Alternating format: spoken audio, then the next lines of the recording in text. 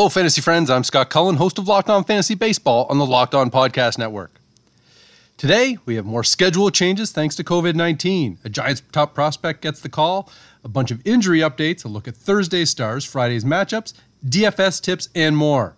So let's start with a pair of positive COVID tests for the New York Mets. Postponed their Thursday game against the Marlins, and now the weekend series against the Yankees will be postponed. This has been a high-wire act all season, and it seems like that's just how it's going to be for Major League Baseball. Having seen how the bubble environment has worked relatively well for the NBA and the NHL, it does feel like Major League Baseball, and presumably the NFL, are inviting a lot more risk. Other than that, though, it's going really great. The Cardinals have climbed up to 14 games played. The Dodgers are at 27. For fantasy, at the very least, there's going to be a giant asterisk for the 2020 season. I don't know that there's any way around that. But we move on, and the San Francisco Giants have called up catching prospect Joey Bart to make his debut on Thursday night.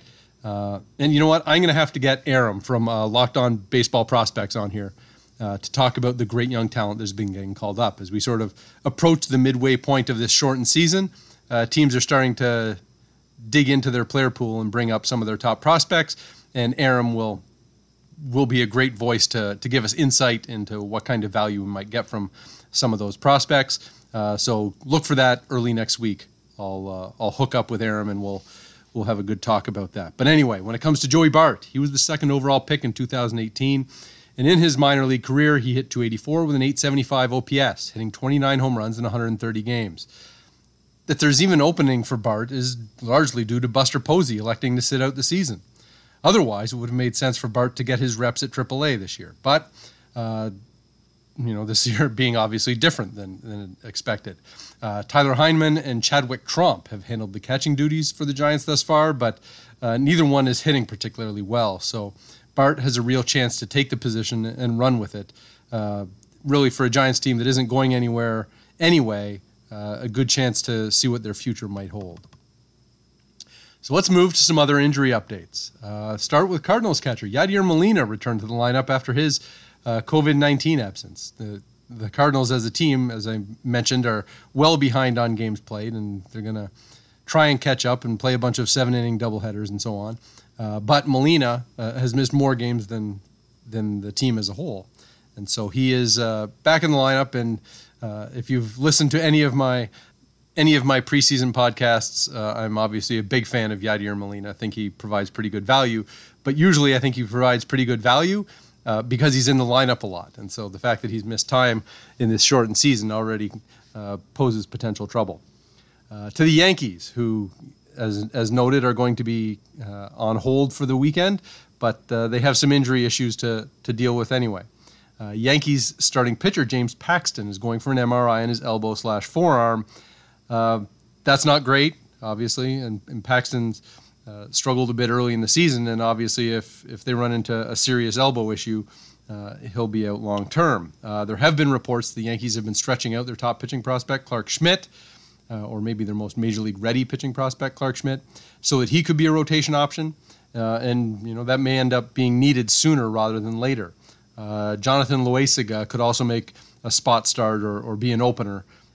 Sticking with the Yankees, shortstop Gleyber Torres left Thursday's game against Tampa Bay with hamstring tightness.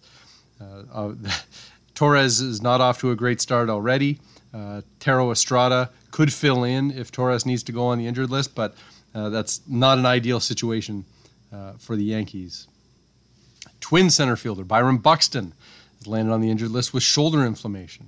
Jake Cave is the prime beneficiary for playing time when Buxton is out. Cave is struggling this year, hitting .167 with a .546 OPS, but in 578 career plate appearances, he has 22 home runs, is hitting .255 with a .777 OPS. A totally legit outfield option when he gets a chance to play. Rangers shortstop Elvis Andrus is on the injured list with a back injury. Danny Santana, who's just back from his own injury, can probably fill in at short. And as we talked about the Rangers just the other day, this probably leaves more security in the lineup for Nick Solak. The thought was with Santana moving back into the lineup that Solak might be moving off of center field, and certainly with Santana sliding into shortstop, that should leave Solak in a pretty secure outfield spot. Padres reliever Drew Pomeranz is dealing with shoulder tightness. That's obviously not great for the guy who had a chance to take over the closer's role. And if it's not going to be Pomeranz and it's not going to be Kirby Yates, who's obviously injured, the other options could be Emilio Pagan getting some chances to close, or Cal Quantrill, former starting pitcher who's sort of in a swing role, but did get a save just earlier in the week. So not an ideal situation for the Padres bullpen either. And then a couple of relievers, albeit not closers. Astros reliever Josh James had a left hip injury that forced him out of Thursday's game. And Brewers reliever and former closer Corey Knebel is on the injured list with a strained hamstring. Coming up next, take a look at Thursday's stars, some matchups to exploit for Friday, and DFS tips. Built Bar is a protein bar that tastes like a candy bar. They have a bunch of great flavors. My favorites are the peanut butter chocolate and the salted caramel. But they're all low fat, low carb, and high protein, all in a convenient bar. I've been trying to shed some quarantine pounds at a boot camp for the past couple of months, and I'm having a little bit of success. But I leaned right into it with Built Bar after my workouts to give my muscles the protein boost they needed. Go to BuiltBar.com and use promo code LOCKEDON and you'll get $10 off your next order. That's BuiltBar.com, BuiltBar.com, and use promo code LOCKEDON to get $10 off your next order. And enjoy the best protein bar on the planet. So now let's take a look at Thursday's top performers. Start with Chicago White Sox starting pitcher Lucas Giolito. Went 7 innings, gave up 3 hits, 1 walk, 13 strikeouts, and no earned runs in a 9-0 win against the Detroit Tigers. Giolito had a huge breakthrough season for the White Sox in 2019 and is on track to be the ace of the White Sox staff here. Cleveland starting pitcher Shane Bieber went 6 innings, gave up 6 hits, no walks, no runs, and struck out 11 in a 2-0 win at Pittsburgh. As noted previously, Bieber is one of the top pitchers in all of the majors the past couple of seasons, and going against the worst team in Major League Baseball, maybe not surprising that he shut them down.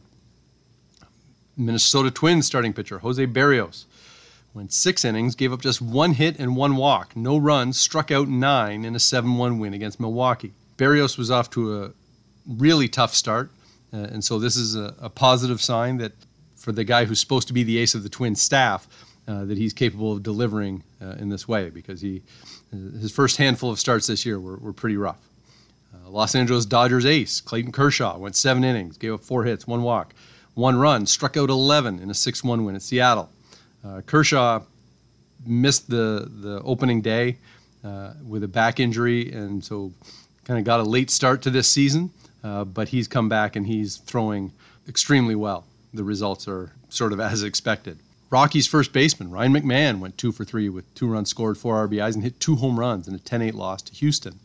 McMahon sort of gets overlooked in that Colorado lineup, but quietly productive. And honestly, as long as he can continue to play regularly, that's a bat worth having. But there is a challenge that McMahon, between first and second base, has to compete with the likes of Daniel Murphy at first, and then Garrett Hampson or Brendan Rodgers at second. So he might need to keep hitting in order to secure regular playing time. Oakland A's third baseman Matt Chapman was 2 for 4 with 2 runs scored, 3 RBIs, and 2 home runs in a 5-1 win against Arizona. Chapman is extremely productive third baseman, good power hitter. No big surprise there. San Francisco second baseman Wilmer Flores was 3 for 4 with 2 runs scored, 4 RBIs, and a home run in a 10-5 win against the Angels. We like this one because I recommended Flores in DFS. So the Angels have not been playing well, but they had inexperienced pitcher on the mound, and Flores made the most of the opportunity. Yankees first baseman Luke Voit was 3 for 5 with 2 runs scored, 2 RBIs, and a home run, giving him 10 home runs on the season in a 10-5 loss to Tampa Bay. The Yankees lineup is depleted with LeMahieu and Judge and Stanton all on the injured list. Torres left the game yesterday, but Voit does offer an obviously legit power source in that lineup. Chicago White Sox left fielder Eloy Jimenez was 3 for 4, 2 runs scored, 2 RBIs, and a home run in a 9-0 win against Detroit. rising star in the White Sox outfield. Toronto Blue Jays DH Rowdy Tellez was 3 for 4, 2-run score, 3 RBIs, 1 home run, and a 9-8 win against Philadelphia in Game 2 of their doubleheader. San Diego Padres first baseman Eric Hosmer was 2 for 4, scored 1 run, drove in 4 with a grand slam in an 8-7 win against Texas. It was the 4th game in a row in which the Padres have hit a grand slam. And finally, Boston Red Sox shortstop Xander Bogaerts was 3 for 5 with 2 runs scored, 2 RBIs, and 2 home runs in a 7-1 win at Baltimore. Bogaerts is one of the top fantasy shortstops that could get lost in the way this season is going for the Red Sox, but don't be surprised if he puts up big numbers. Anyway, beyond that, a few matchups that catch my interest for Friday, just a couple. Houston with Lance McCullers on the mound, plus 115 at San Diego and Garrett Richards. Not that I especially don't like Richards. I think he, in most circumstances, is a pretty nice value. But I like McCullers' upside, and he got off to a really rough start early in the season, but seems to be coming around for the Astros, and so I give them a decent chance against the apparently red-hot Padres.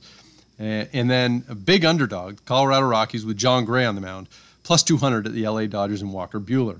Obviously, Dodgers have the best record in baseball, so this is not an easy pick. But Buehler also isn't off to a great start.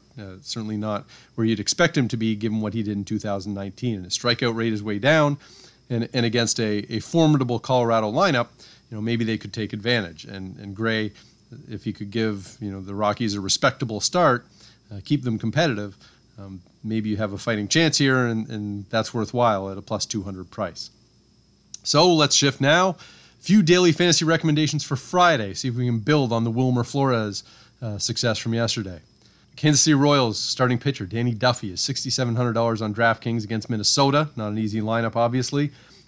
Duffy has a 4.44 ERA, which isn't great, but his whip is just 0.95, and his strikeout rate 10.9 per 9 innings. Worth a look at that price. Mentioned him earlier. San Francisco Giants catcher Joey Bart is just $2,300 against Arizona and Robbie Ray. Bart is, he's priced as a player who's played one major league game, but his minor league track record suggests he should be able to hit at this level. This matchup against Arizona left-hander Robbie Ray is not a bad spot to start. Detroit corner infielder, first base and third base eligible Jeimer Candelario is $3,700 against Cleveland and Adam Plutko on the mound. Candelario is getting regular playing time at first base right now, and $3,700 is a pretty bargain price for a guy who's got a little bit of power. He's hitting 270 against a fill-in the Cleveland rotation. Go back to the Seattle outfielder / third baseman Dylan Moore, $3,900 against Texas rookie Colby Allard.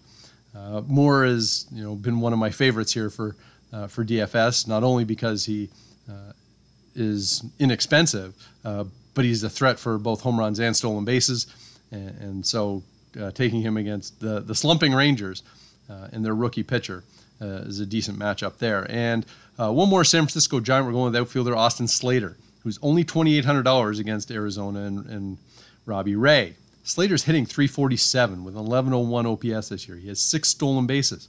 And he hits better against left-handed pitching. He has an .833 OPS in his career against lefties, .677 against righties. So favorable matchup there for Austin Slater. And Robbie Ray is having some hard days here early in the 2020 season. He has an 8.59 ERA, a 1.91 whip through 5 starts. He's walked 20 in 22 innings. So not a bad idea to grab some San Francisco Giants and stack them up against Robbie Ray on Friday. That will do it for today. I'll be back tomorrow with more fantasy baseball news. Send me your questions. I'm at by Scott Cullen on Twitter. Show is at LO_FantasyMLB on Twitter. If you want to fire off an email, send it to lockedonfantasybaseball@gmail.com. Find us and subscribe on iTunes, Spotify, or wherever you get your podcasts. That wraps up this edition of Locked On Fantasy Baseball. Now tell your smart device to play the most recent episode of Locked On Baseball. Stay safe and stay locked in with Locked On Fantasy Baseball, your daily source for fantasy news and analysis.